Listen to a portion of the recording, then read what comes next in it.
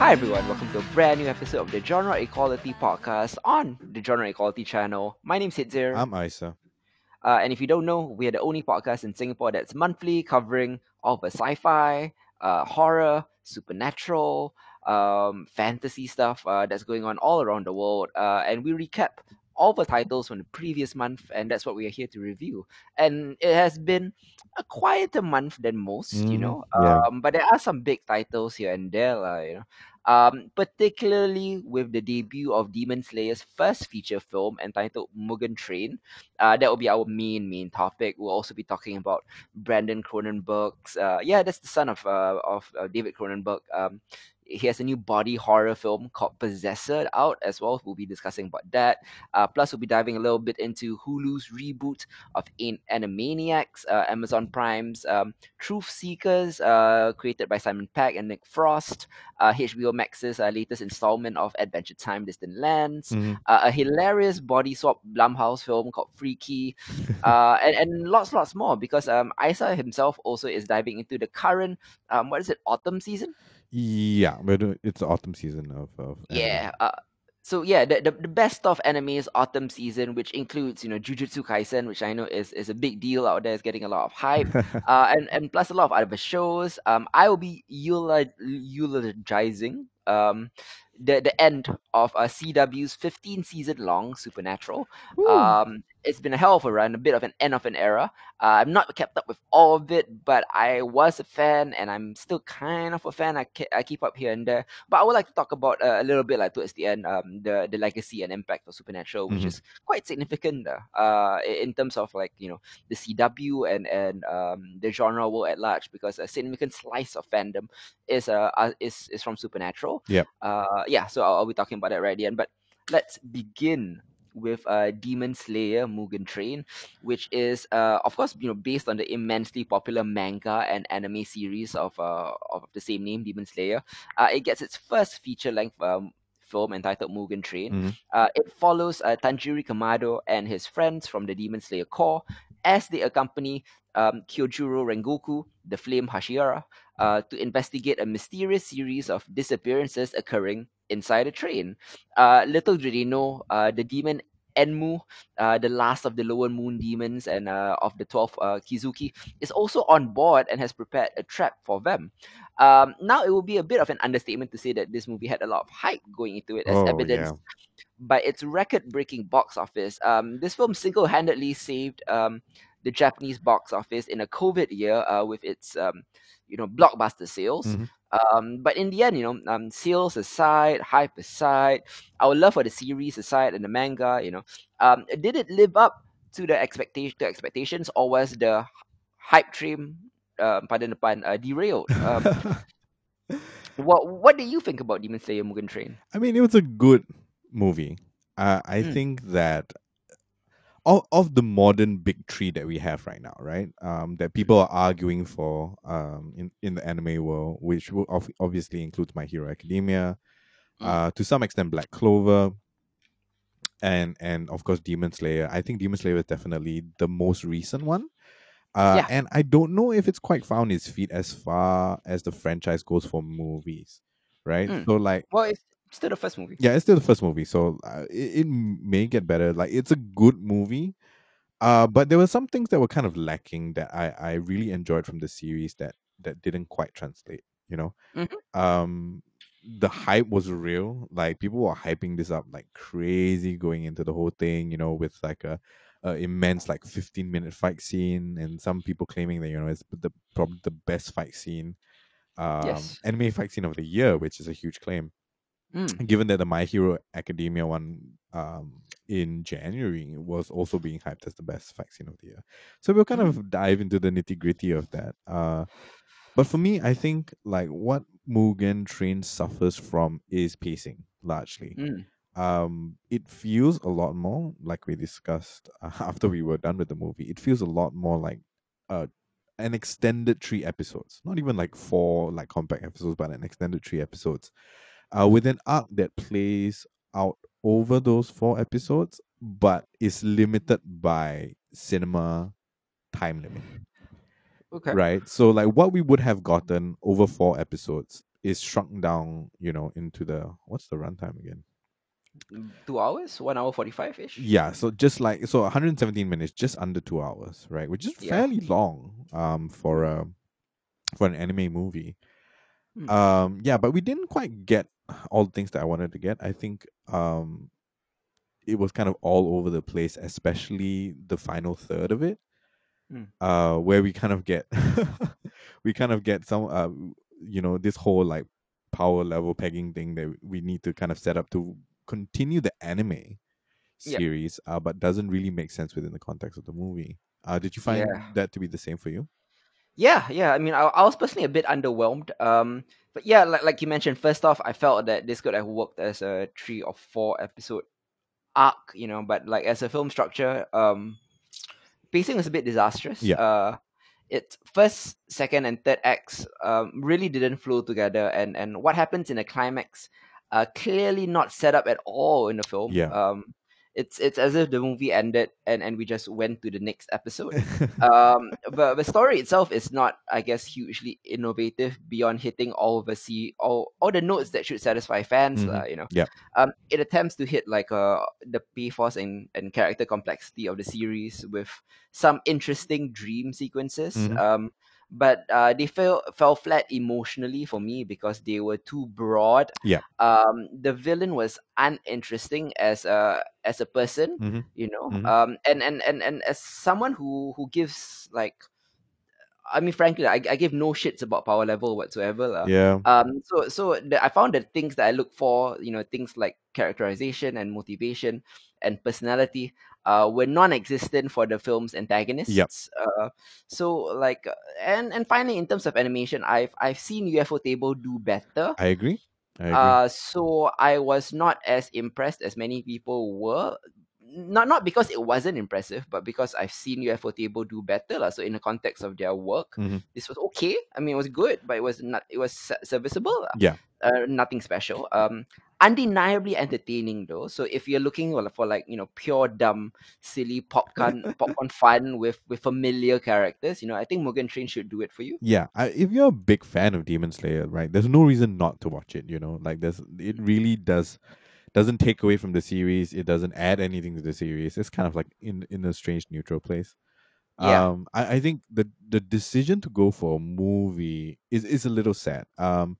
Because for me, one of the biggest strengths of Demon Slayer thus far is the fact that they always manage to humanize the villains by yeah, giving us an appropriate backstory. Right. In this yeah. particular case, our supposedly main villain gets Jack.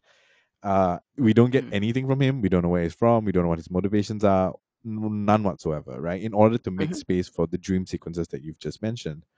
yeah. And I'm wondering if it had been episodic, right? If this had been like a small kind of like mini series on its own instead, would we have gotten that? Or Mm, was that planned for? I mean, I didn't read this particular arc within the manga itself, so I can't say for sure if it was something that could have been adapted that wasn't. yeah. Uh, you know, and like I would have very much rather not give me the epic fight scene and tell me a bit more about the villain they're facing, right? Because I think that's an integral part of the storytelling of Demon Slayer Yeah. in general. Also, like, yeah, it really annoys me. I'm okay. So, My Hero Academia's movies, right, Mm. have been problematic because a lot of them have no stakes. Of course, Because yeah, you yeah. already know, right, that the kids are gonna be fine, they're gonna grow up and all of that. So they have no stakes, which gives the creators a fair bit of leeway to do like ridiculous things, right? Like you've got plot armor to no end. Mm, My main problem with Mugen Train is that it does not add anything to any of the major characters. The only person that we see having any sort of character development, uh, in air quotes, is Flame Hashira, right? yeah. But even then, we don't get that much, And I was interested in his backstory. I was interested in his family life and all of that, sure. But what a Mm-hmm. waste of a good character Mm, to be killed off in the movie because we don't actually see any of him prior to the movie, in the series yeah, itself, right? yeah. And like, I think that's not a worthwhile sacrifice in terms of how the story goes, right? You want to raise the stakes, sure. You want to raise the power levels of everyone, Sure, you want to make it even more dire so people get hyped about the next scene of Demon Slayer and see what Tanjiro and the rest of them can do. Mm. Sure, but does it really need to be here in this movie per se? Yep. Right? Like the moment the moment the movie gets off the train, right? I felt the movie should have just ended there, and I would have been decently satisfied instead of like Mm. utterly confused with what they're trying to do.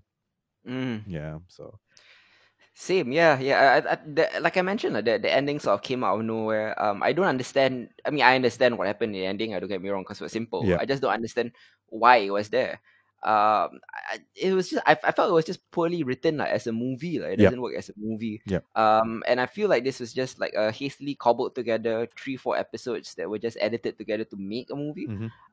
And that for that reason alone, I don't feel like the movie works. With regards to My Hero Academia, what you're talking about, the lack of stakes, right?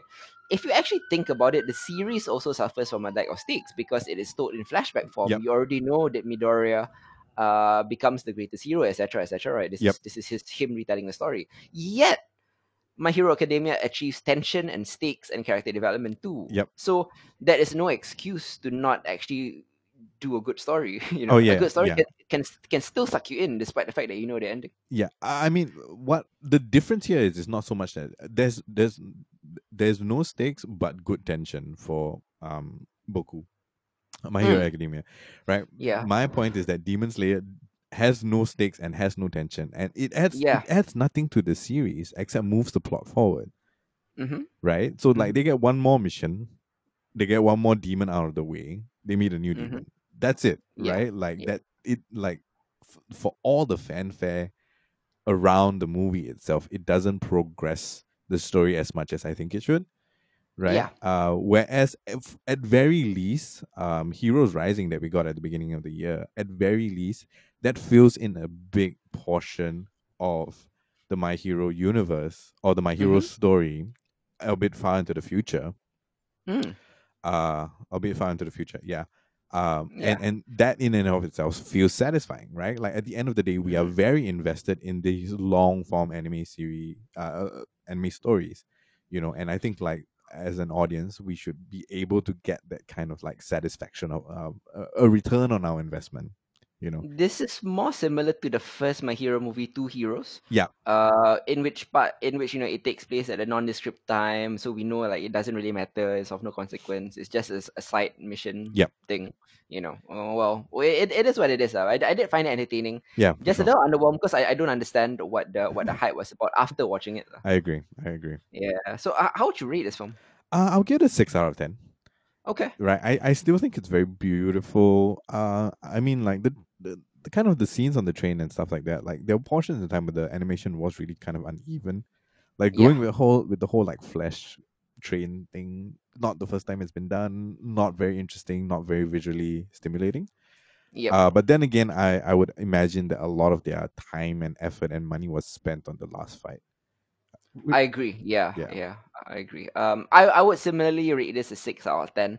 A perfectly decent, serviceable, entertaining film, but nothing more. Yep, I agree. Agree. Yeah. Anyways, let's move on to the second film that we'll be talking about on Genre Equality. It is called Possessor. David Cronenberg's son, who, by the way, was on the latest episode of Star Trek Discovery, interestingly enough. Mm-hmm. Brandon Cronenberg tries, or does he, live up to his father's body horror legacy with his gory and ghastly new sci-fi film. It is set in a cold world that blends futuristic tech with vintage aesthetic. Possessor is the story of a woman who gets into people's heads, literally. It is Tanya Voss, played by Andrea Riseborough, who is a contract killer, but she doesn't operate in a normal fashion. Mm-hmm. In fact, she technically never kills anyone at all. Instead, she works for a company that has found a way to implant Voss's consciousness into others. Once hired for a job, she inhabits a subject's body, then commits murder for hire, and then makes an easy escape by forcing the subject to kill themselves. Mm-hmm. It's the perfect crime, and Voss sort of has it down to a science. Voss is sort of thought of as the best agent in the business, but she's showing signs of instability. Her murders have become notably more savage, and she still longs for some semblance of a normal life with her estranged husband and child. Nevertheless, she accepts a new assignment requiring her to inhabit the body of Colin, who is played by Christopher Abbott, a young man about to marry into a wealthy family. What did you think of Possessor? I was really taken by the opening sequence. Yeah, yeah. Right. Excellent, excellent kind of first introduction to that. Uh, and then after that, for some reason, the whole film felt very muted to me. Mm, For some reason, right? And I'm not sure if it's the performances itself. I think a lot of it actually had to do with the fact that the film score is fairly one note, quite literally. mm, Throughout the thing, it's beautifully shot, mm-hmm. but I don't think Brandon Cronenberg is doing anything groundbreaking or new or even close to the level of what his father has done. Right? Yep. At no point in time did any of the body horror creep me out or get under my skin or even make me go like, "Whoa, that's something I haven't seen before." You know, Mm-hmm. it's an interesting premise, Mm-hmm. but it's not a premise that hasn't been done before. Right? The Mm-hmm. whole body snatchers idea. I just don't think it was fully realized Mm, on the whole, right? Like I mean, most of the time when I'm doing horror or doing like especially body horror stuff, right? I mm, really tend to be very focused on like kind of what's going on. I mm, was drifting like a lot during this film. It took a fair bit for me to concentrate on what was going on. mm-hmm. Just because there were just a lot of these lulls, both Mm, in the action and in the dialogue and even in the kind of like visual flow of it that just lost me, I found myself like thinking about other stuff. Yeah, so all in all, like I think it's a very pretty film, right? For mm. something that's supposed to be body horror. Does it lift It's up to the Cronenberg legacy? mm. Unfortunately, I think it's a valiant attempt, but nothing more than that. Yeah, yeah. I think Possessor is, I mean, obviously not analogous, but somewhat similar to Hannibal in that it's too pretty to be gory. Yeah. It is bathed in a lot of blood and quote unquote gore and neon lighting, but it's filmed so beautifully, that you're more attracted to it than repulsed by it. Yeah. Ideologically, I thought the film was interesting. It's about extinguishing humanity and embracing savagery. The philosophy is of cutting ties with the things that make you human and reverting back to the primal predator within lah. Yeah. So the depiction of the permeability of flesh, the malleability of identity, and the danger of losing yourself in another psyche is visceral and done well in kind of an ultra violent fashion. Mm-hmm. But at the same time, also like you said, nothing new. I mean, Black Mirror and tons of other identity or consciousness swapping tales have done this lah. Yeah. I think Riceborough is built as a star, and she's good as Voss, the killer struggling against her nature. Yeah. But the secret star of the film is actually Christopher Abbott because we see more of him, front and center. Yeah. It's kind of a tricky performance that requires the actor to be both his own character and Riceborough's character inhabiting his Mm-hmm. body. Yep. So Abbott is at first cool and collected before descending into like this sweaty, desperate panic. I think the performances were good but not great. Yeah. And particularly what I do feel was special was the practical makeup effects and practical effects were quite good. Mm-hmm. It's very precisely calibrated to try to be disgusting. Yeah. Yeah, so like in the end, like it's kind of this neon soaked hallucinogenic trip that lacks action per se.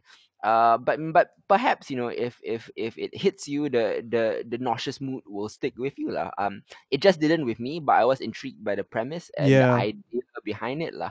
The nihilist spectacle and the idea of emotional dislocation, which are themes I'm drawn to, but perhaps I've seen it done better. Yeah. Yeah, I think that's kind of exactly it, right? Like maybe not all the facets together in this particular way, Mm-hmm. but it's been like all bits and pieces of it have been done better elsewhere, you Yeah. know. Yeah, so all in all, like it's not it's an interesting watch, Mm-hmm. it's really pretty, but like outside of that. Yeah. So I'm rating this as 6.5 out of 10. It's a six for me. Okay. Yeah. I enjoyed it a bit more than Mugen Train, which is why like I picked it up a bit, but it's not super important for you to watch this. Yeah. But it is again an entertaining watch, and perhaps Brendan Cronenberg, still a very young filmmaker I agree. with a lot with an immense shadow to get out of. So perhaps, like, if he's given a chance to fully mature, maybe in his subsequent films he'll begin to find his footing lah. But right now he's still a baby filmmaker, and this is a decent effort from him. Yeah, yeah. I mean, what he has 5 films under his belt so far. True. You Yeah. know, Yeah. so like I think it shows promise, right? Mm. So we'll see, we'll see. There might be good things from him in the future. Yep. And next up, I'm going to quickly dive into a section I like to call Quick Hits, where I talk about the various films and TV shows and other things that my co host may not have had the chance to watch. Yep. So, yeah, I'm going to be reviewing a couple of big titles and some smaller ones. The first one I'd like to talk about is Hulu's reboot of Animaniacs. 22 years after it went off the air. Steven Spielberg's irreverent meta and clever animated sketch comedy show returns at Hulu. This new version smartly brings back the original voice actors Rob Paulson, Jess Harnell, and Tress McNeil as Yakko, Wacko, and Dot. Mm-hmm. With Paulson also doing double duty as Pinky, opposite the return of Maurice LaMarche as Brain, plus a few members of the old show's crew. Yep.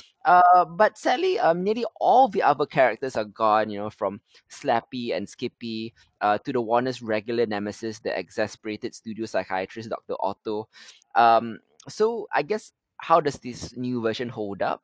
Unfortunately, it's not as zany as it once was, or Mhm. as the theme song implies. There's something missing with these new sketches. Contemporary America and current pop culture has so much to satirize and mock that you'd assume that an Animaniacs crew would have an infinite amount of jokes to make from it. So they do make jokes, from everything from gun control to the very concept of reboots. Animaniacs, to their credit, is unafraid to tackle the controversial topics, even Yep. making fun of itself. Even though it is and was a show that is ostensibly made for kids. At its best, back in the day, it's silly enough for kids and witty enough for adults. This new version, damn, it tries that, but it falls quite flat. The major reason is that I feel the show's original creator Tom Brugger and his team of writers were not invited back for this one. According to an interview that Rucker gave, quote unquote, they had decided to make the show, and by the time I even heard about it, they had a showrunner and a staff. So Wow. when his agent reached out to the new creative team, suggesting that they involve Rucker in the process, maybe as a consultant, maybe as a staff writer, Yep. even, they declined. They said, thanks, but we got this. The new showrunner is a Family Guy writer producer, Wesley Wild, and if you kind of know my disdain for Family Guy and its decidedly witless brand of bro humor, that mistakes references for comedy, you can already tell that I wasn't going to enjoy this, so I didn't. This is a 4.5 out of 10 for me. That's sad, man. I mean, like Yeah. Animaniacs is kind of okay. Why is Animaniacs kind of like ensorcelled in our mind, right?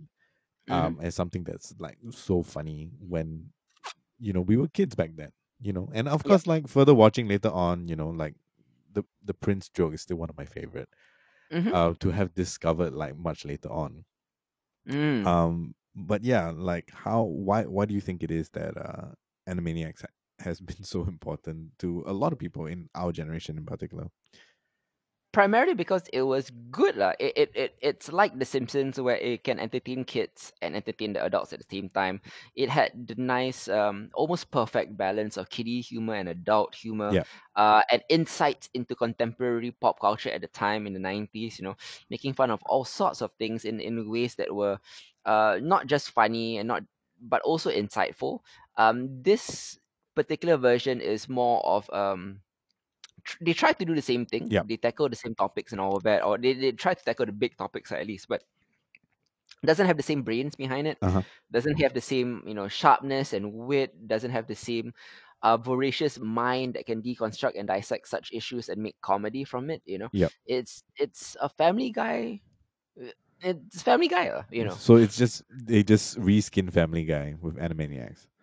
I mean, not particularly. They try. It is still Animaniacs. They try to do it Animaniacs style, but it just comes across as like the same amount of wit that you would find in Family Guy, lah. Okay, okay. Yeah.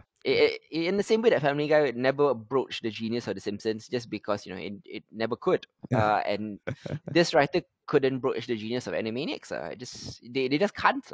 It's sad. Unfortunately, I was super looking forward to it. One of the few reboots of the year that I was expecting to enjoy and really wanted to enjoy, but unfortunately I just couldn't. And this coming from a big fan of Animaniacs. Yeah. Yeah. Anyways, I'm gonna be moving on to Amazon Prime Video's Truth Seekers. Hmm. Simon Pegg and Nick Frost team up yet again for this show.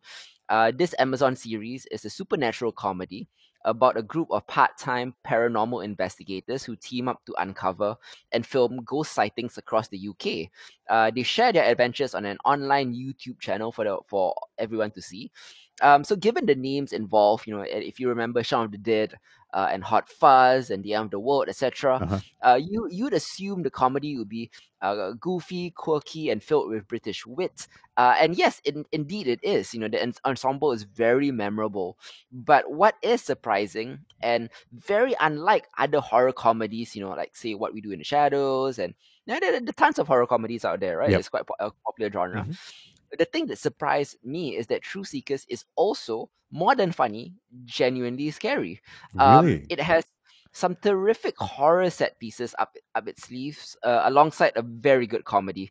The investigations that lead to the ghost stories, right, are tragic and poignant and startling and violent.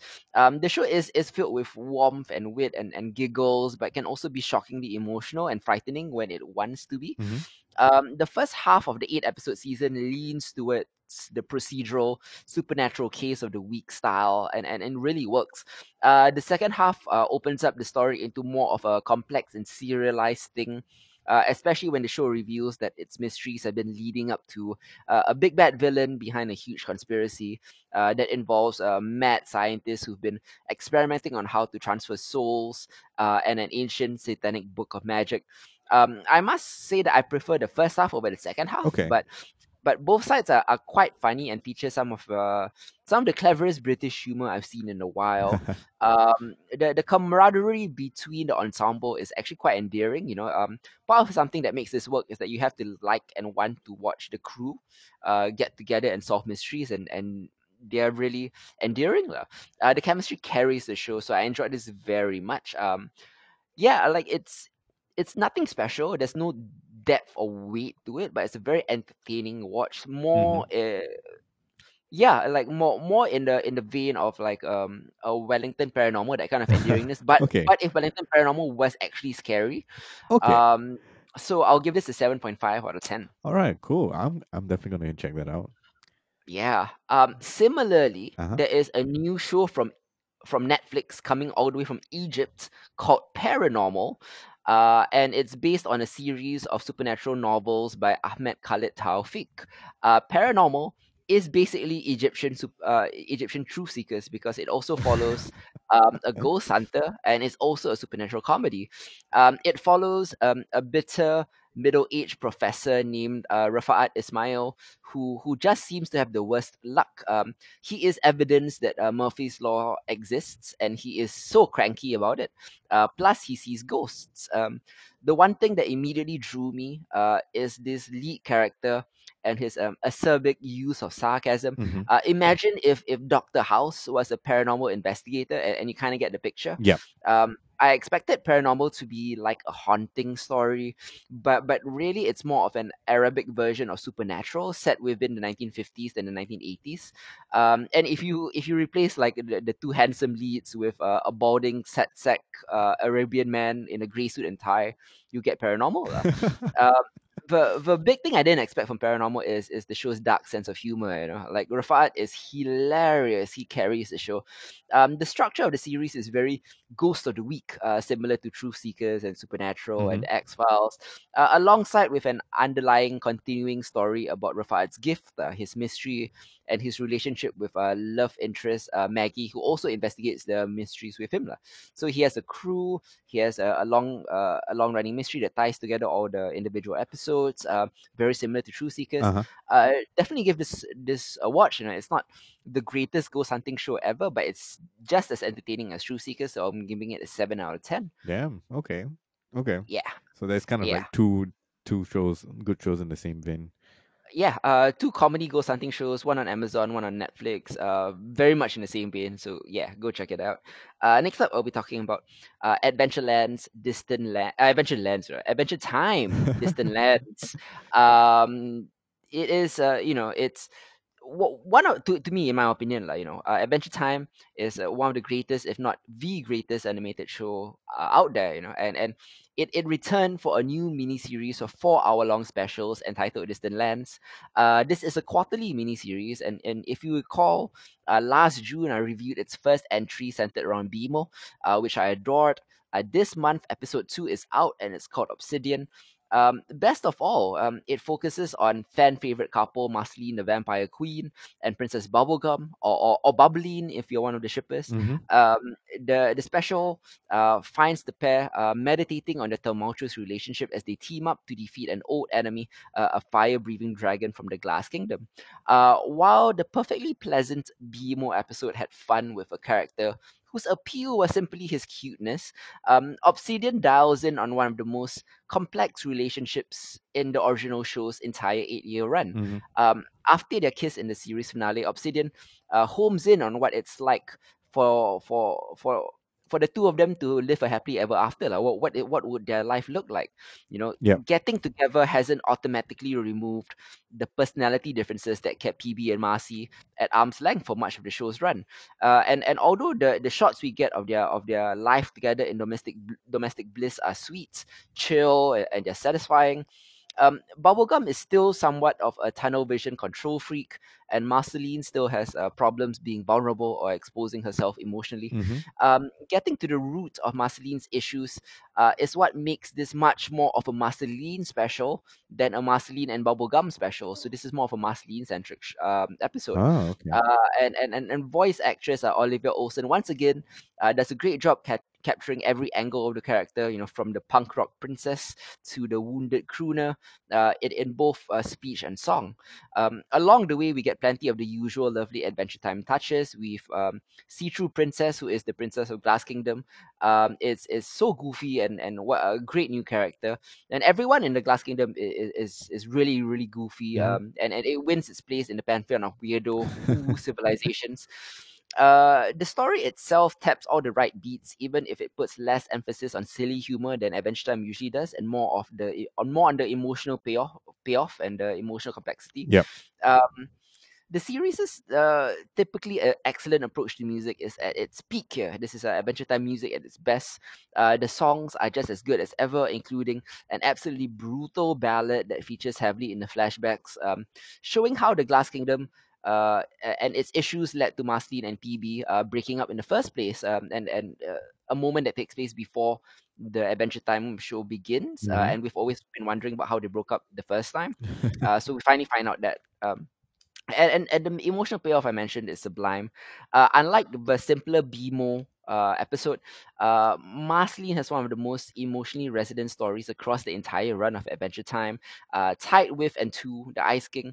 So Obsidian flits back and forth across her centuries spanning existence, Mm-hmm.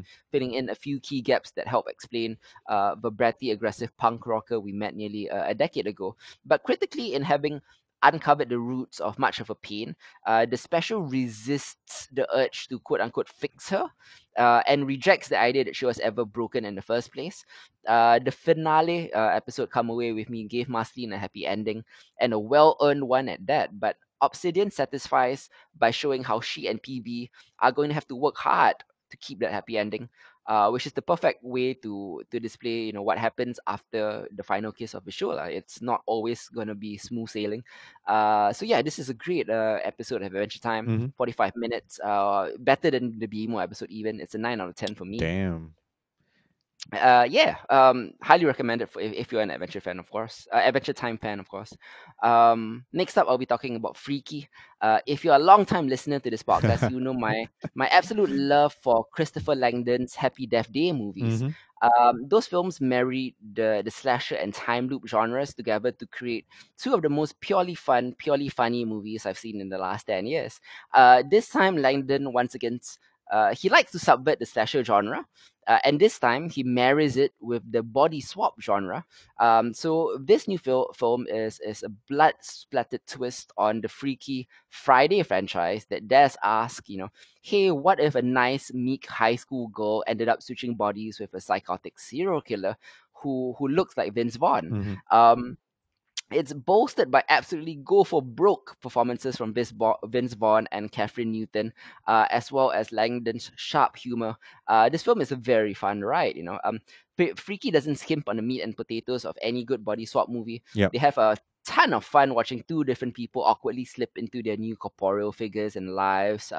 Both Newton and Vince Vaughn dig into their new parts with gusto, and while the early scenes play a bit broad, the duo eventually settle into their roles with remarkable ease.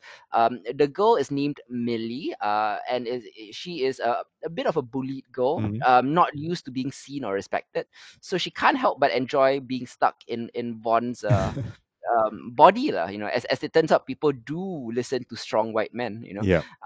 And the killer, who is nicknamed the Blissfield Butcher, delights in the anonymity afforded by Newton's form. Um, Along the way, the pair discover more about themselves and each other, kind of, and accidentally solves a few problems for each other. The butcher's treatment of Millie's bullies and mean shop teacher and everything, it really takes the cake. They put on a masterclass of physical comedy while doing so. These people have range, and Freaky doesn't waste an inch of it. Yep. It's not without its flaws though. The backstory of the magical dagger used in the body swap is very muddled. I don't quite understand it, and the ending is something of an anticlimax considering the build up to it. Mhm. While it's not nearly as good or fresh or inventive as Happy Death Day, Freaky is certainly a movie that loves winking at the audience similarly.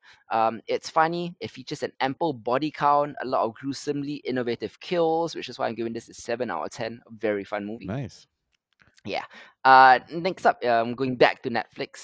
This is a film called His House. It is an impressive debut from British writer director Remy Weeks, and it follows a refugee couple who make a harrowing escape from war-torn Sudan and find asylum in the UK. But as they struggle to settle into an English town, they find themselves plagued by a supernatural evil from back home. It's a seamless mashing of classic scary movie tropes Hmm. with more profound horror of real world conflict zones while also tackling issues of race and cultural displacement through the mesh of genre. His house engages with the legacies of tribalism, survivor's guilt, and the psychological scars wrought by genocidal atrocities. Although, of course, they face racism and xenophobia once they're in England as well. That's in the mix too. Hmm. But these thematic undertones aside, the movie is also a very effective generator of jump scares and nightmarish imagery. Much of it achieved with relatively lo-fi special effects, mesmeric lighting, and intensely committed performances from its lead. It's such a surprising film that zigs when you expect it to zag. It slips seamlessly between the Sudanese language of Dinka and English, with lead actors Wunmu Mosaku, who also played Ruby in Lovecraft Country, and Sope Dirusu. They're both outstanding here, seemingly as stoic victims of a genocidal atrocity, but they have a history of dark secrets of their own, which is spurning the guilt and the haunting that they have. Hmm. Uh, Ultimately, guilt is shown to be as a powerful generator of pain, as much or even more so than victimization. So, without spoiling anything, the ending recalls the conclusion of the Babadook, with a message about reconciling with your own monsters. Really, really good movie, a 7.5 out of 10. Nice. Wow. Yeah. Still keeping with Netflix, talking about Blood of Zeus now. Blood of Zeus is Netflix's latest adult animated series, and it's a mix of anime style visuals and Greek mythology. There have been a lot of takes on ancient Greek myths that it feels very tired by this point. And this show does something interesting by positing that this is a story of a lost chapter in Greek mythology. So it tells the saga of Heron, a commander who learns that he's a rejected offspring of Zeus, one of many, Yep. and must become ready to save the world from a demonic army. Heron's original story allows the series to feature many notable gods and figures, but it's not restrained by canon, so to speak. Because it's not an established story, so they can do whatever they want with it. So it's kind of like it has fun with Heron's ability to fight against the titans of Greek Mm. mythology, and the show can recontextualize what the audience thinks about these characters and events.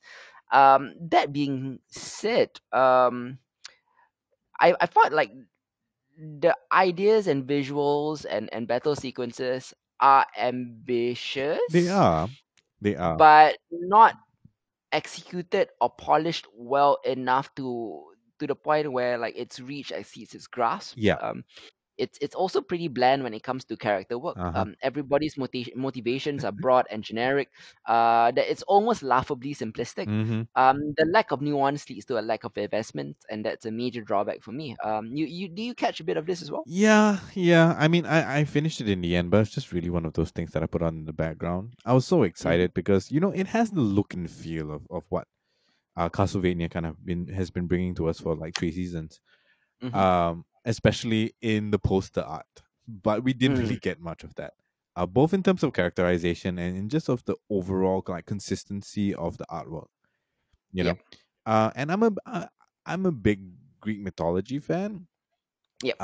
And I just really didn't feel like it okay, it didn't have the visual flair that I wanted, didn't have the character development that I wanted, it didn't even dive that deeply into the mythology of it. So Mm-hmm. like overall for me, Blood of Zeus was pretty meh. All right, and I also think that's because personally, there's there's been a game out called Hades, right, Yep. which is this roguelike that is pretty mind-blowingly good. Mm-hmm. And like that is everything that I want, right? The artwork is great, the gameplay is great. Mm. The mythology is like it's got some deep cuts, lah. Let's just put it that way. Right. And it is everything that Blood of Zeus is not. So all in all, it's very meh, Yeah. yeah. Yeah. I'm rating this a 5 out of 10. What about you? Yeah, it's a 5 out of 10 for me. Like it's an easy watch, but Mm-hmm. not much more than that. Yeah, same. Totally agree. Next up, I'll be talking about AMC's new anthology series called Soulmates, which posits the question: what if there was a scientific test that could accurately identify the person you love most in your life, Mm. aka your soulmate? It is set 15 years into the future. The show explores what that technology could mean, and the people who take the test rarely get what they bargain for.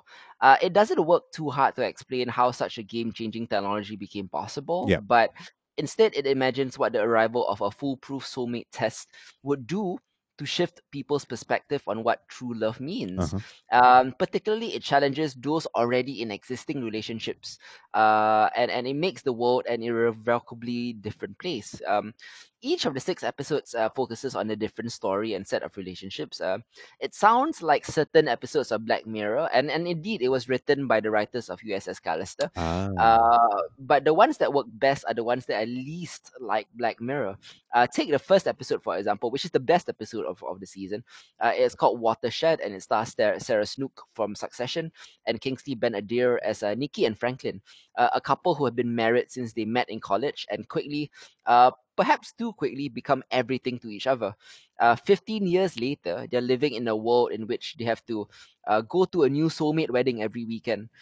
Nikki finds herself kind of furious at the fact that her stable marriage has become a relic, like their marriage is happy. Mm-hmm. They've put years of hard work into making it work. They have 2 beautiful kids. They're perfectly fine, But now, seemingly, everyone around her starts taking the test and finding their ideal partner, and she can't be sure is this happiness all there is, or is there something more. The ensuing hour, anchored by a terrific performance by Snook, is painful and revealing, finding pockets of devastating insight tucked away in dark corners that neither Nikki nor Franklin have addressed in years. The soulmate test is the instigator, but the intimate drama of them, kind of poking the tender bruise of their marriage is as real as it gets. Mm-hmm. From there, Soulmates kind of gets lost in the weeds of its ambition. Three chapters, The Lovers, Break on Through, and the power ballad of Caitlin Jones jump to the extreme ends of storytelling spectrum. They are a bit too genre-y. I know this is genre equality, lah, Yeah. but like they seem to focus more on concepts than character. And there needs to be a balance of both, because why would I care about such concepts? I mean, I know they're idea wise they're intriguing, but you know, it needs to have some real world application and emotional application to it Mm-hmm. lah. So yeah, they're not too impressive, you know, but there are two other episodes called Little Adventures and Layover that are really really good as well. Yeah. That focuses on relationship dynamics and really relies on the chemistry on the actors portraying them lah. So like all anthologies, this is a mixed bag, you know. The worst episodes range from 3 to 5 out of 10, and the best episodes range from 8 to 9 out of 10, with a Watershed being a 9 out of 10. So I would say that overall this is a 6 out of 10. Okay. Okay. Yeah. In particular, episodes 1, 5, and 6 are very good because they dive into the minutiae of these characters and their dynamics. Uh-huh. Too often, sci-fi is, I think, too focused on macro implications, on religion, politics, law, philosophy, etc., Yep. and not focused enough on the micro and the rich interior detail of these people. Soulmates works best on the micro level on episodes 1, 5, and 6, and I love that. So those are the episodes that I would recommend Okay. for you. Okay. Yeah. The rest of these, I'm just really gonna breeze through. Most of this is garbage. Um, the craft legacy is next. Nearly 25 years have gone since the cult classic. The craft, you know, tapped into a pre-Harry Potter fascination with the occult and wishes, Yep. giving teenage audiences a sense of how empowering it might feel for young women who are kind of persecuted by date rapey douchebags and openly racist prom queens to maybe invoke a little black magic in their desire to get even. Now comes the sequel helmed by Zoe Lister-Jones called The Craft Legacy. Unfortunately, this is a smart but way too safe PG-13 version of the late 90s punk favorite. Mm-hmm. Legacy is watered down, PG-13 reboot in which the outsiders are no longer treated as freaks, and their mission amounts to enlightening classmates and other assorted chauvinists about the risks of underestimating young women. Doing so could get you killed in the original Craft, whereas in this, the worst that can happen is maybe you wake up woke. And spouting your newfound appreciation for Princess Nokia or the essays of Janet Mock or things like that. Yeah. The Craft is a great legacy, and this light as a feather, stiff as a board sequel is not it. It is a 2 out of 10. Next Damn. up, we're talking about Spell. Spell is the new horror movie that follows a bush pilot named Marquis who flies to his father's funeral in rural Appalachia. That's when an intense storm causes Marquis to lose control of the plane, carrying himself and his family. He awakens wounded and alone, trapped in the attic of a woman named Miss Eloise. Eloise claims that she can nurse him back to health with a hoodoo figure she's made from his blood and skin. Unable to call for help, Marquis desperately tries to break free from her dark magic and save his family from a sinister ritual before the rise of the Blood Moon. It's a pretty standard B movie gimmick where urban city folk are trapped in a rural area. Yeah. Except here, instead of homicidal hillbillies like Texas Chainsaw or whatever, it's the Appalachian enclave of black hoodoo practitioners. Overall, I think it's a decently stylish thriller with occult elements. Unfortunately, the stylistic efforts aren't enough to compensate for the predictable, cliche-ridden aspects of the screenplay. Plus, the movie walks an uneasy line between critiquing stereotypes and reinforcing them. Yep. And Spell is just too familiar, reminding you that there are way better movies in this genre, and it's certainly not aided by its confusing messaging. So it's a 4 out of 10 for me. Next up is something that could have been really good. It is called Jujitsu. It is the latest addition to Nicolas Cage's batshit bonkers filmography. The premise is this: every 6 years, an ancient order of jujitsu experts they face a vicious race of alien invaders in a battle for the Earth. For thousands of years, the jujitsu fighters that protect the Earth have won. Until now, That's when a celebrated war hero named Jake Barnes is defeated by Brax, the leader of the invaders. And so the future of humanity hangs in the balance. Injured and suffering from amnesia, because of course he has amnesia, Jack is rescued by Wiley, played by Nicolas Cage, and his team of Jujutsu fighters. They must help Jack regain his strength in order to band together and defeat Brax in an epic battle that will once again determine the fate of mankind.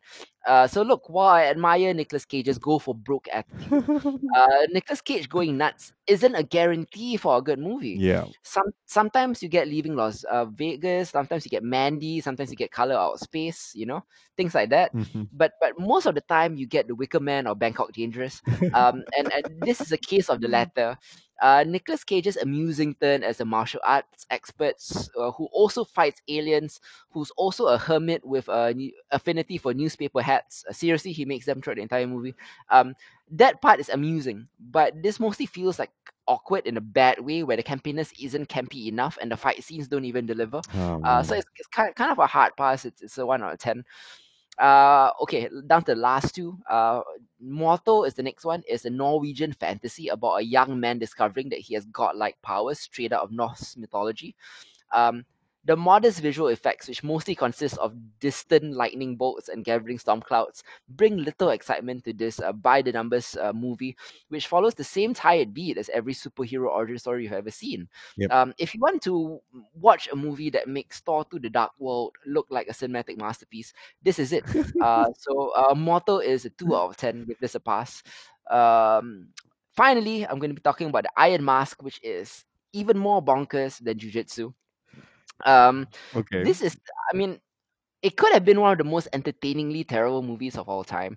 The Iron Mask stars Arnold Schwarzenegger uh, as a British naval officer with a British accent, and Jackie Chan. And it's a big budget blockbuster co-financed by Chinese and Russian studios. Yeah. Yes, this is a movie that exists, and it has dragons and magic and Arnold Schwarzenegger and Jackie Chan fighting each other, and it has to be seen to be believed. It is set in 18th century Russia, China, and England, and it's an action fantasy adventure, which is apparently a sequel to a 2014 film called Forbidden Empire, which I didn't watch. Yeah. It follows the exploits of a cartographer named Jonathan Green as he undertakes the scientific and supernatural journey that leads him from England to China. It's just as it's kind of a swashbuckling romp through bad green screens and CGI, and a story that's so ridiculously nonsensical that it actually stops being amusing. Nevertheless, it has to be seen because it's one of the worst movies I've ever watched. Like, it's a 0 out of 10. So that's it. Yeah. Yeah, I'm just looking at the wiki page. I typed in the Iron Mask and it tells me V2 Journey to Yeah. China, which is the original thing that it launched as. Yes. It was built as V2 in China and Russia, but for I guess English audiences, it's been renamed the Iron Mask. And we don't know. I didn't know that it was a sequel. Apparently, it's a sequel. Oh my god. Arnold Schwarzenegger's British accent is as bad as you can imagine. Yeah. Already, I mean, it's Arnold. Yeah, there's Mhm. nothing to do with that. Indeed, yeah. I mean, you might want to watch this just because it's so bad. You might think it's good, as one of those like the Room type of Friday night adventures where you get drunk. But other than that, it's not really worth watching. Okay. Yeah, I don't think I have any intention to.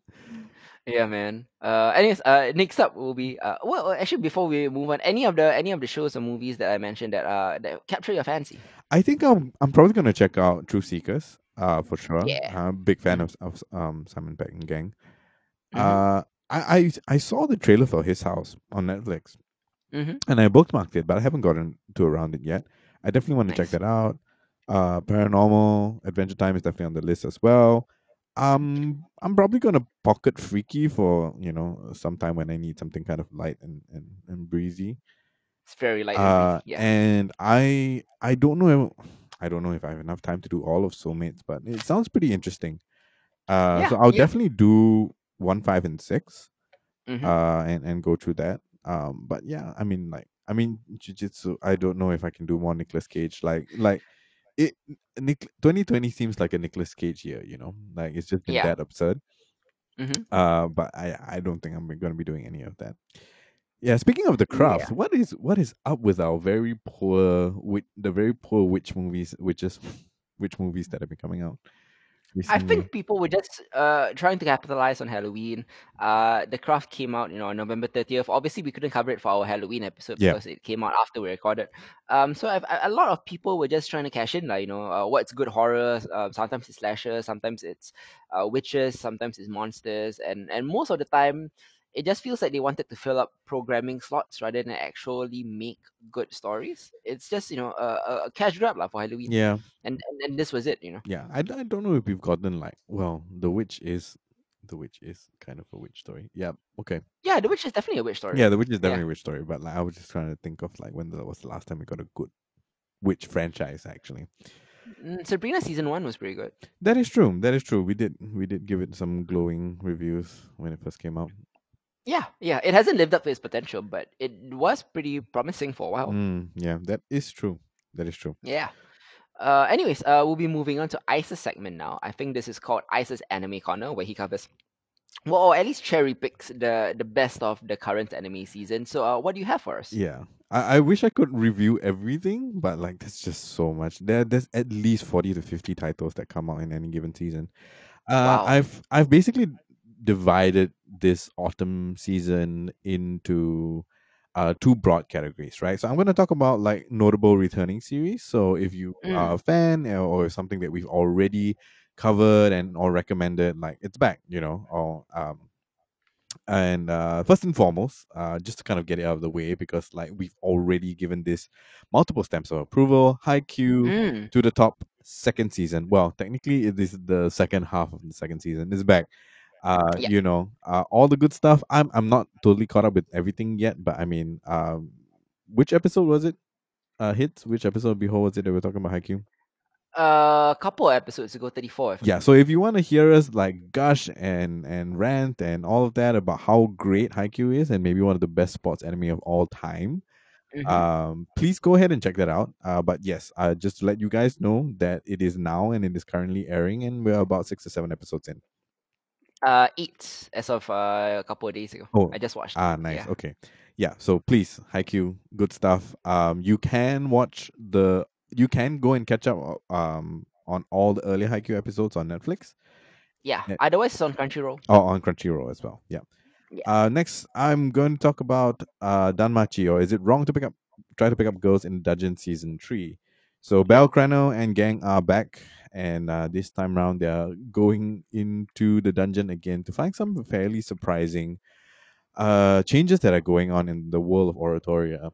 So, Mhm. whereas season 1 and 2 was kind of like a very light-hearted, breezy um, affair, I think season 3 is kind of delving into some very interesting questions. It's much darker and a much deeper look at the world building that has been set up for past two seasons.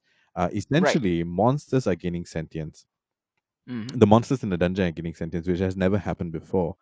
And Bell is caught between several factions among the Godhood, who feel that monsters should continue to be treated as monsters regardless of their intention or their intelligence or their Mm. sentience, Mm. and between those that are fighting for kind of integration, right? So you can draw whatever parallels you want. I think um, in Westworld. yeah, Westworld, otherness, right, Yeah. racism, and all of that.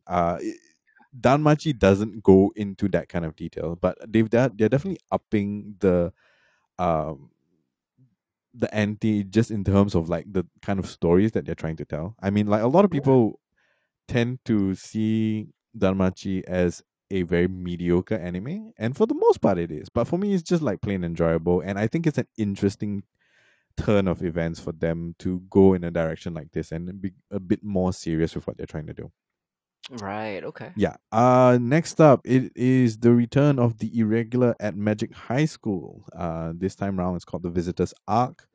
For those of you that are unaware, I covered this a fair time back, and basically we follow a high school. Okay, so magic and science are basically now the same thing, right? Mm. Magic is a part of science, or magic is a form of scientific. Uh, I mean, basically they Yeah. scienced magic out, lah, right? So Yeah. I we mean, magic is science we haven't understood yet, Yeah, right? so basically, in this particular world, in the future, we figured out how to um use magic in a much more scientific way, right? So which allows magic users to go to school and learn about how to go and cast spells, create spells, counter spells, and all of that.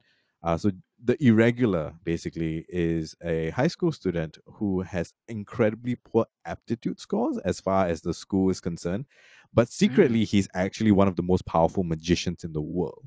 Like, Right. yeah. So he's a strategic class magician capable of taking out an entire nation by himself, but he's a high school student. So after a very promising first half of the first season, Irregular and Magic High School ended very, very poorly with kind of like this really rush 4 episodes where they closed the final arc in a magic war against like Chinese special forces that was horribly, horribly drawn Oh wow. and incredibly. It was very, very sad because like it was so promising up till that point. I'm not really sure what happened there. But Mm. they managed to salvage that with a movie that came out Halloween 2 years ago, Mm-hmm. which was kind of mind blowing just in terms of like the animation and the amount of detail. Trying to just to make up for the horrendous affair at the last one. So they are back now, with a more interesting look, adding to the whole idea that magic can be scienced. We are adding extra dimensionality and demons. Mm-hmm. So that's been fairly interesting. If you are a fan of the world building and everything that has come before, I think the regular and Magic High School Visitor arc is a continuation of that and is worth catching if you're already a fan. Nice. Okay. Yeah. Going to something else, Golden Kamuy season 3. If you guys Mm. haven't heard me talk about this is one of the most underrated anime over the last couple of years. You follow a Japanese soldier during the Hokkaido Gold Rush called the Imoto Sugimoto. In season 3 is a continuation of the story as uh he continues to try to collect pieces of a treasure map that are tattooed on prisoners' backs. Hmm. Yeah. So have do you remember me talking about this Yeah. Yeah. before? Yeah. Yeah. So like it's a continuation of that. Like again, the storytelling and the character development for this is constantly great. The animation and action sequences are also really, really good. But it's just kind of the way that the story has been developing over all sorts of twists and turns, all sorts of like politicking going on in the background while our two heroes are trying to find their way to survive and ultimately, find the treasure. And it's Mm-hmm. been really, really good. Um, Okay. I'm also going to talk about. Well, technically, this is a new anime, but I'm including it here because it's related to an old favorite of a lot of people, a Mm. classic. And I'm going to talk about Yashahime, Princess Half Demon, which is actually the sequel to Inuyasha, Mm-hmm. right? Which for a lot of anime fans is a classic. So Yashahime basically follows the daughters of Seishomaru and Inuyasha Yep. in an adventure that kind of spans like timelines, right? So basically, the two half demon twins, Toa and Setsuna, who are Seishomaru's daughters, get separated from each other. One of them gets sent to the future and is raised by a relative of Kagome, Mm-hmm. and the other one becomes a demon slayer in feudal Japan.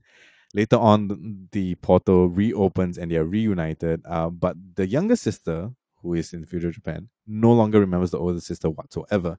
So they basically go on an adventure, joined by Moroha, who is the daughter of Inuyasha and Kagome, to kind of reclaim their past that they've lost together, right? It is fairly fun and very interesting, and it has a lot of throwbacks to the original anime, the Inuyasha anime. And it's fun in that way. It's very similar tonally. Even the kind of like humor beats that they have is very reminiscent of that. Oh wow. Okay. Uh, to me, however, the animation is feels very, very dated. I mean, like obviously they're trying to stay true to what Inuyasha used Looks to like look right. like. But Yeah. it really does need an uplift in my opinion. Huh. So Okay. if you are a fan of Inuyasha and you would like to see the continuation of that particular story, because Inuyasha did get cut quite, um, yeah, the Inuyasha as a series didn't quite get finished, although the Mm. manga did. Please go ahead and check out Yashahime, Princess Half Demon. Again, this is a new anime, but I'm putting it in this category because that's how people know about it. I'm Nice. Okay. I'm also going to talk about the next thing is a Chinese animation called The King's Avatar, which is into Mm-hmm. their season two. I've covered this before, and basically it follows the ambitions of former pro esports players trying to make a comeback. Right. So Oh wow. yeah, so we follow Ye Chiu, uh, and his um, and his ambition of trying to go back to the pro league. I'll get back to the pro league of Glory, which is a massive online multiplayer game. After his kind of fall from grace and from the biggest team in the league, it is an extremely niche appeal, right? Like if you're into games and you're into kind of MMOs and all of that and esports, I think there's a lot of things to like about that, and it's just a continuation of story from season one. This production is backed by Tencent, so there's a lot of production value going on with that. Nice. But they do kind of skimp out on. It has a really really terrible opening song and ending song. Oh, okay. Uh, so it's kind of sad. I mean, okay, the ending song is not too bad, but the opening song is absolutely terrible. So I think they might have skimped out some money on that itself. But the Huh. animation is really, really good, and the fight sequences are some of the best, I think, when it comes to just this particular style of animation. It feels a lot like the Outcast, which is another martial arts Chinese animation that came out some time ago. Mm-hmm. Yeah, so the King's Avatar, it's also a returning series. I'm quite enjoying it. They're going into all the little scheming things that they need to do behind the scenes. It's not just about like being on the stage and kicking the shit out of your competitors. There's a lot of like politics in the background as well. So that has been fairly interesting. Nice. Okay. Okay, so moving on to new series recommendations. Hits, have you caught any of Jujutsu Kaisen? No, I have not. Okay, so Jujutsu Kaisen is the most hyped anime at the moment, and I have seen it a lot. Yeah. yeah, with good reason. I think like it is a fairly it's a fairly modern take. I think on it's got the same vibes as Demon Slayer, right? So Mm. essentially, you follow Yuji Itadori, who is a member of his high school occult club. Oh, I almost Mm-hmm. said adult club. That's a totally different. That's totally different show. Yeah, and he kind of spends his days together with his seniors investigating paranormal things, um, and spending his evenings visiting his bedridden grandfather. Yep. His life takes a strange turn when he unknowingly encounters a cursed items that he happens to find upon his school grounds. This triggers a whole slew of supernatural events, which ends up with him swallowing the cursed object, which happens to be a finger. Oh wow. Uh, How does he swallow? Well, never mind. I don't spoil. Yeah, It's okay. yeah. Yeah. And he basically finds himself thrust into the strange world of sorcery and curses, right? So Jujutsu Kaisen is basically about his story as he learns to adapt to his new life as a jujutsu practitioner, basically someone who uses curses, um, to and gives you supernatural power, right? It is a very, very well animated series with some amazing soundtracks, I have to say. The action is clean, the world building is fascinating, the characters still need a bit of time to develop, but it has kind of all the hallmarks of something that could be very, very good. I'm very excited to see where it goes. Currently, it is at episode 8. We are a third through the season, and I have to say that so far from what uh, we've seen, Sorcery Fight might actually end up, ranking up there with your Demon Slayer and your My Hero Academia and so on and so forth. If it doesn't like take a dip. Mm-hmm. Yeah, so the hype is real, and I'm totally Nice. supporting that for Good to sure. hear, man. Yeah. Yeah. Next up, I want to talk about Moriarty the Patriot. Yeah. Yeah, so Moriarty the Patriot is basically a new spin on Sir Arthur The, Conan Doyle's work about Sherlock, but this time around we're going to put the spotlight on the antagonist instead. It's the late 19th century. The British Empire has become a global power. right? Yep. Britain is under the rule of strict class stratification with the nobles at the top and everybody else below. William James Moriarty, who is a young mathematics professor, uh, has a side hustle as the consultant of crime, basically. And we kind of see his adventures, misadventures, and his scheming as he goes through trying to topple the ruling class. Most interestingly, in the latest episode, they just introduced Sherlock Hmm. character, which has been pretty interesting. I'm very, very curious to see what take they have on their relationship. Obviously, to me, the most iconic Moriarty Sherlock dynamic was the one in the BBC one with Cumberbatch and oh no, what's the guy who plays Moriarty? Hot priest. Yes, Hot Priest. Yeah. Exactly, right? That is one of the Yeah. most compelling kind of like protagonist antagonist relationship in a Sherlock Holmes story that I've ever seen. So I'm really curious to see where it goes. Hmm. It's very, very compelling watch. It really is feels very accurate to the time that they're setting it in 19th century England. There's a lot of attention to detail in terms of the way that they dress, the things that they refer to, and a lot of the set pieces are kind of surround that. So highly recommend Moriarty the Patriot. And we Nice. go into kind of like the notable mentions, things that I mean I found interesting and enjoyable, but aren't necessarily like great to watch. One of it is going Okay. to be Akudama Drive.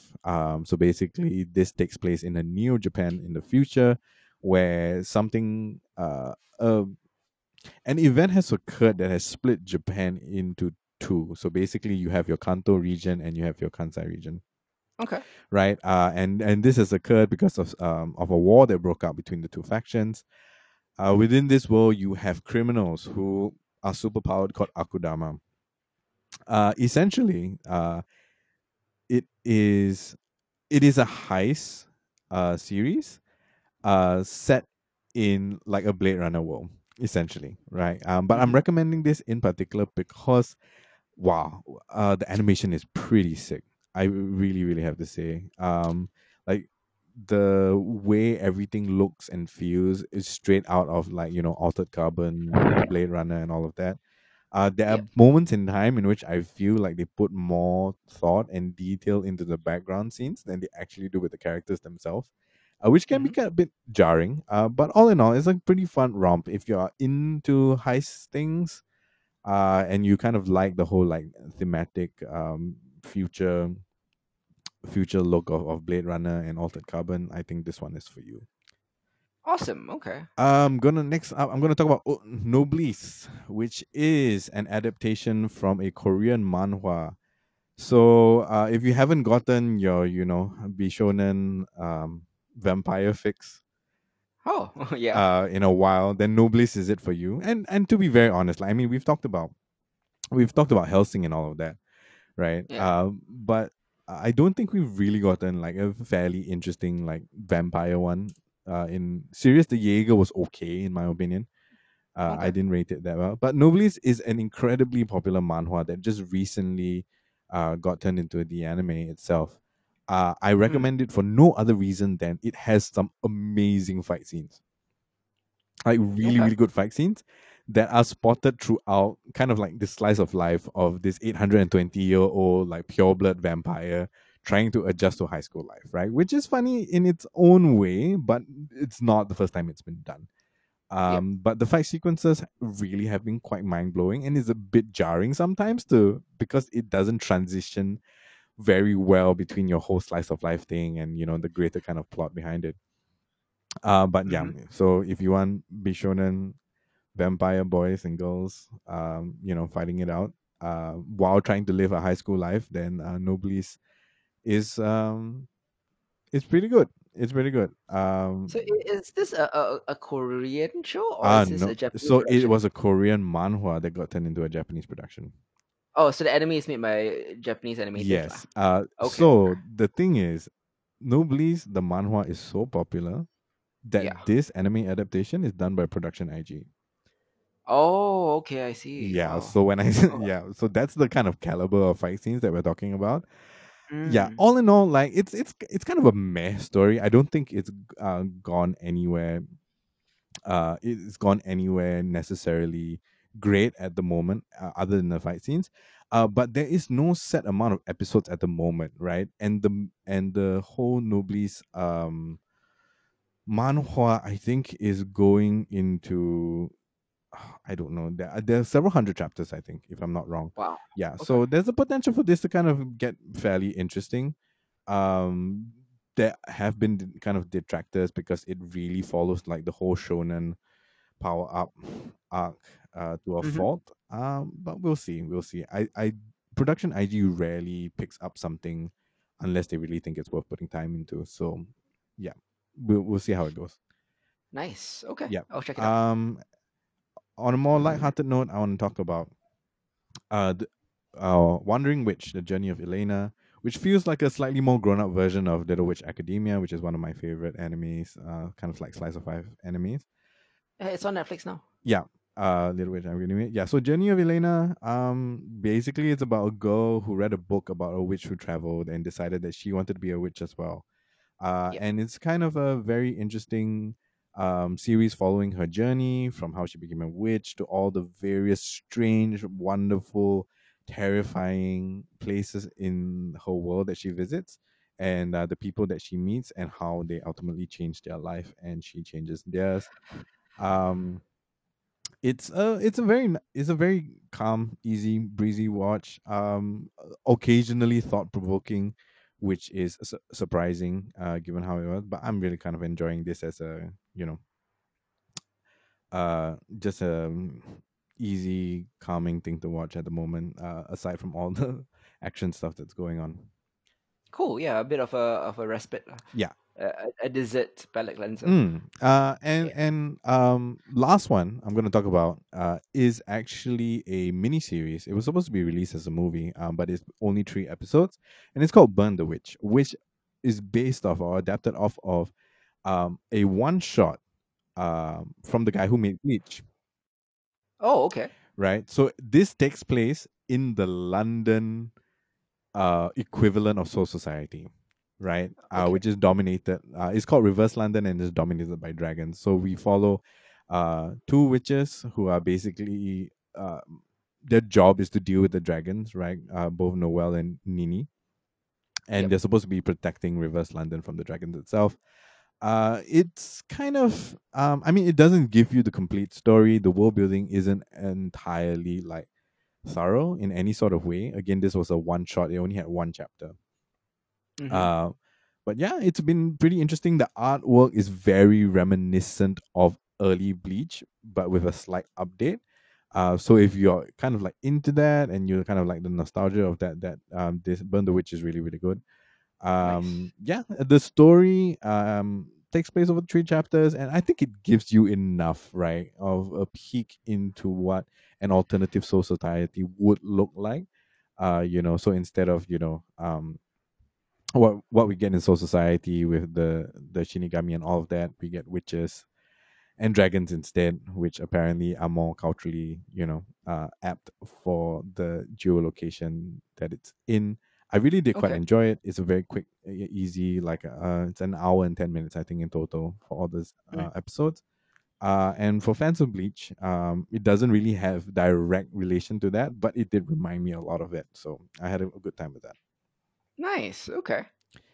Yeah. Yeah, of all the shows you mentioned, like obviously Jujutsu Kaisen is on the top of the list lah, for me to watch, just because of the hype. I got a bit of FOMO there, so yeah, I'm definitely gonna check that one out. Yeah, Jujutsu Kaisen, like I really really think like it has a lot of potential. I don't think there hasn't been any missteps so far. Just in terms of Yep. the pacing and all of that, which is a pretty high bar. I think like Demon Slayer has set the bar in terms of like what an anime season's pacing should be like. Yeah. So we'll see. Still fairly early into the season, only a third of the way through. Hmm. But for me, a good indication of that is just like they've got some of the really popular voice actors on it. Yeah. So it's looking promising. It's looking promising. Nice. And to cap off this week's episode, couple of two things left. Besides pull list, I'm going to eulogize a bit lah, about the a very long running show, Supernatural. As it stands right now, Supernatural has 15 seasons under its belt. Its finale just at this week, as of this recording.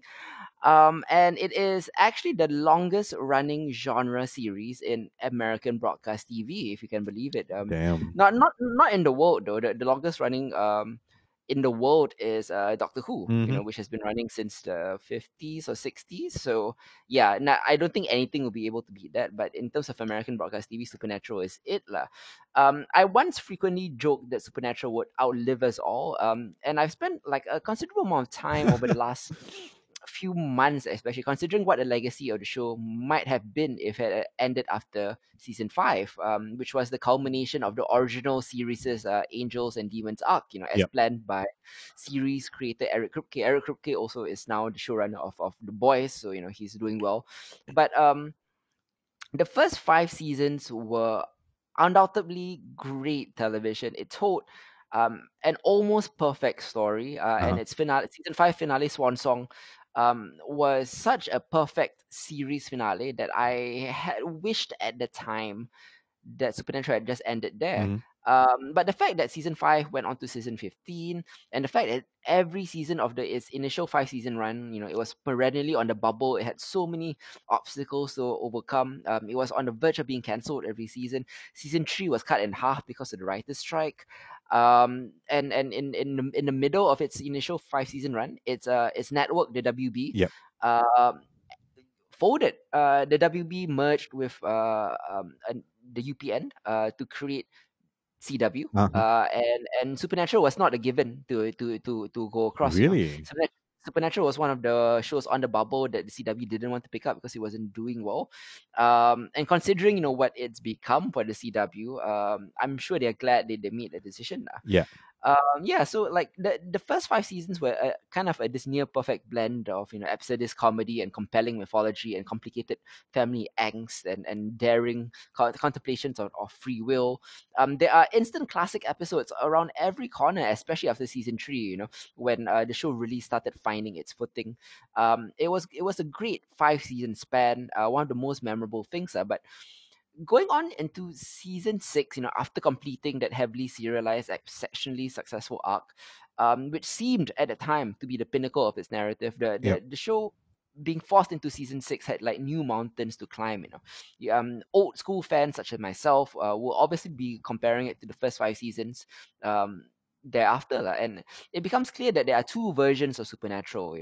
There is the Supernatural that exists from season 1 to 5 when I was an ardent fan, Uh-huh. and the Supernatural from season 6 to 15 when it caught on fire. Hmm. And it's bizarre because season 6 to 15, even the current Supernatural fans who have gone back to watch season 1 and 5 would recognize that 6 to 15 are not great seasons, lah, Yeah. not the best. So it's bizarre that like its viewership has kind of ballooned and it's become this pop cultural phenomenon in the seasons when it wasn't that good.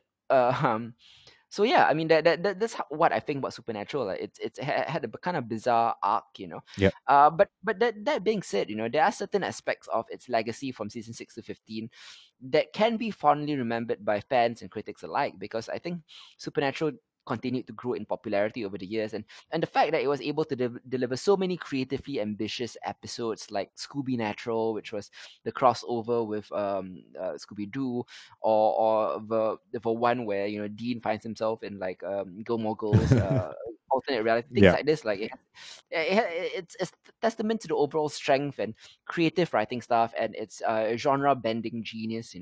But its legacy is also more complicated now. For every great episode there are multiple episodes that are probably best forgotten. Uh-huh. And the longer the show goes on, the more opportunities there are for mistakes and missteps. Supernatural has certainly made a few mistakes and missteps along the way, but I guess much like the characters at the center, the show overcame, seemingly impossible odds to come out more resilient on the other side.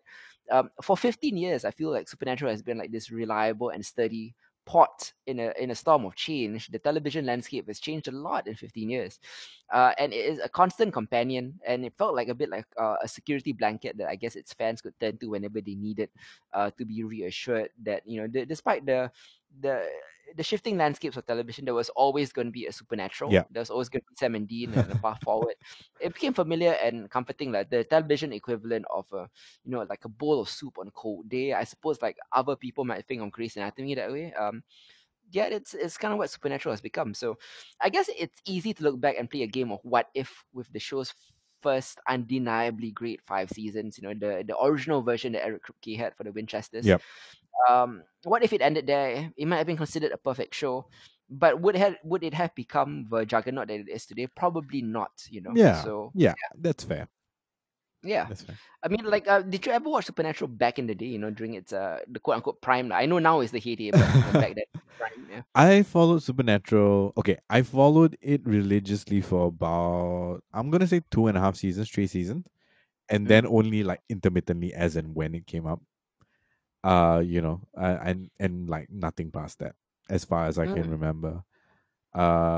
Yeah, yeah. But I mean, like it's always kind of been in the news, and once in a while, I just see so like, what are the brothers up to now? After like 8 seasons in, 10 seasons in. indeed. Yeah. Yeah, so I did find it very compelling when it first started. Mhm. But I just kind of like trailed off after that. Yeah, yeah. I mean, same lah. I mean, season 5 felt like just the perfect ending for me, which is when I stopped watching the show religiously, meaning week to week lah. Yeah. I did tune in once or twice per season for its special episodes whenever it does a gimmick episode. And whether it was a musical, whether it was an animated episode, it always felt like there were still the glimpses of the original genius there. Mm-hmm. Just it's coming rarely lah. Last time season 3, 4, and 5 had those episodes every week. And this Yeah. time it's just like one or two a season. But I think at the end of the day, Supernatural has become one of the most iconic, I guess, American genre shows in history. Yeah. Probably even outstripping things like Buffy and everything, just because of its longevity. Mm-hmm. And it comes at a precarious time for the CW. With the end of Arrow, and the end of Supernatural. These are two like of their legacy shows, Yeah. right? So like are they going to be able to create the new Arrow? Are they going to be able to create the new Supernatural?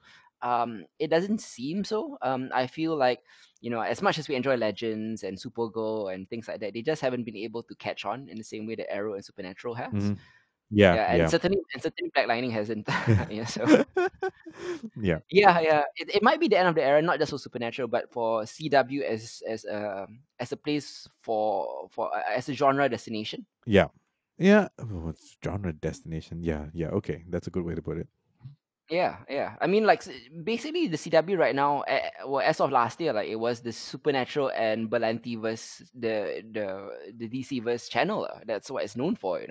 What is it without them, right? I don't think it will be as big anymore. Mm-hmm. Yeah, I agree. Yeah. Yeah.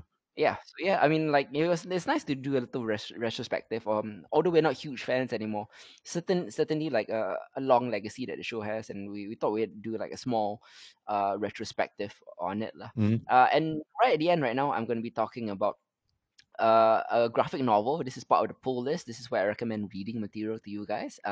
This is called The Magic Fish. It is by Trung Lee Nguyen, who is one of my favorite artists.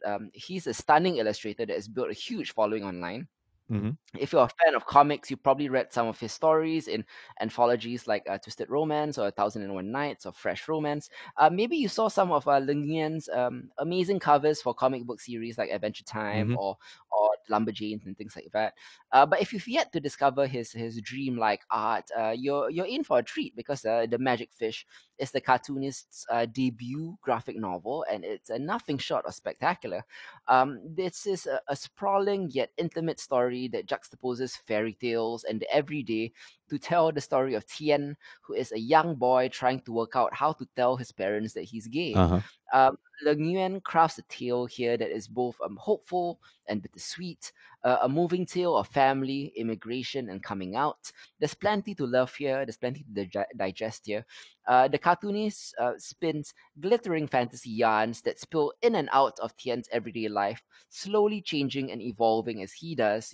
So while he fills his days at school with friends and schoolwork and a burgeoning crush, Uh-huh. at home, Tian and his parents communicate through the language of fairy tale stories that he borrows from the library. With these stories, he hopes to bridge the gap between the Vietnamese words he can't quite find to tell his parents the truth about who he is. The power of stories is key as Tien and his parents traverse growing up through the medium of books. The fact that the magic fish holds a powerful message that could change the life of those who read it adds layers to the particular thematic exploration. This book could change a particular young gay boy's life in the same way that it changes Tien's life. As he reads other books. Hmm. As children, we rarely heard loving and thoughtful stories about queerness or coming out. Pretty much every story dripped with trauma and unhappy endings, or on the flip side, on the Disney side, just straight heterosexual happy endings. Yeah. The Magic Fish offers readers happiness and magic while still feeling completely authentic and real, especially from the Southeast Asian context for us. It's hard to put into words how well Leng Yuan translates um, his skills as an illustrator to a long form sequential storytelling. Hmm. To mold the multiple stories, both fantastical and intimately familiar, around Tian's journey of self discovery requires a deft hand, and it's a talent that Leng Yuan clearly showcases. The Magic Fish moved me to tears multiple times upon my first reading, not just by Tian's story, which is the heart of the book, but also his mother's story. Leng Yan gives her a rare whole arc that brings an extra layer of complexity and nuance to the tale. So it's not just about the boy, it's about the mother too. Then there are the emotive fairy tales that surround the real world and the immersive prettiness of the artist's art lah. The Magic Fish is truly stunning. It's a book that doesn't look or read like anything else, and it tells a vital and powerful story with an unexpectedly light and charming touch. Hmm. So it's an 8 out of 10. You can buy it at Kinokuniya if you're in Singapore, or order it on Amazon, or go to your local comic book store to get this. Yeah. Highly recommended that you read the Magic Fish. Yeah. I'm definitely putting that down. That sounds great. Nice. Yeah. Anyways, let's cover what we are going to do next month. Boy, December is going to be a mad packed month, particularly because there are two major big blockbuster movies that are being released on Christmas Day Uh-huh. on HBO Max and on Disney Plus. Firstly, it's Soul, Pixar's highly anticipated new animated film about the jazz pianist who goes to the afterlife. There is also Wonder Woman 1984 being released on HBO Max on December 25th. So two big Christmas Day specials that we'll be covering. Plus, there is the Mandalorian, which caps off its season in December. Hmm. We'll be talking about the latest season of Big Mouth as well. And there's a movie that I particularly want Isa to watch. It's an Irish animated movie called Wolfwalkers, which I'll be passing Ooh. along to him shortly. That is, I feel like, one of the best movies of the year, animated or not. So yeah, those are our big topics. Mandalorian, Wonder Woman, Soul, Big Mouth. These are huge Yeah. titles, man. Is Yeah. Wonder Woman confirmed? Wonder Woman is confirmed for HBO Max. Okay. It will be released simultaneously on HBO Max and theaters, which is making film distributors extremely angry Ah. because you could you Yeah. have the option of watching it online lah, Yeah. but the other option is just pushing it back another year, in the same way like Dune has been pushed back to December 2022, Yep. right? So like Wonder Woman has decided to not do that. So it's interesting. This is the first real big blockbuster that is going to go through VOD. Or streaming. Yeah, I mean they have released some movies, but mostly they've been animated. Mostly they've been like nothing like this, and nothing to the scale of Wonder Woman. Yeah. Right. That will be released on streaming. So it's an interesting experiment. I wonder whether it will work. I'm sure it will. I think There's a so. lot of hype. There's a lot of hype around 1984, and I'm sure HBO Max will get like a ton of new subscribers because of it. Yeah. Yeah. I mean, like, just okay. What blockbusters have we had released on VOD? Mm, Mulan, I guess. Mulan, yeah, yeah, Right. So Tenet was cinema only, right? yeah, Yeah. yeah. So we'll see. We'll see. I mean, like, people, the industry is just trying all ways and means to see what works and what sticks. Mm-hmm. So it's a fairly bold move to do both at the same time. Mm, Yeah, but we'll see. I mean, it could swing in either direction, really. definitely, man. Yeah. So lots to talk about. Mando, Wonder Woman 1984, Soul, Yeah. Wolfwalkers, Big Mouth, and those are just our main topics, man. Anyways, we'll catch you next month, and we'll be back next week for a new episode of Behold, where we'll be talking about some of our favorite new shows, whether it be online shows or streaming shows or TV shows that have popped up in 2020. Yep. So till next time, this is Hit Zero. I'm myself. Goodbye, Ciao. guys.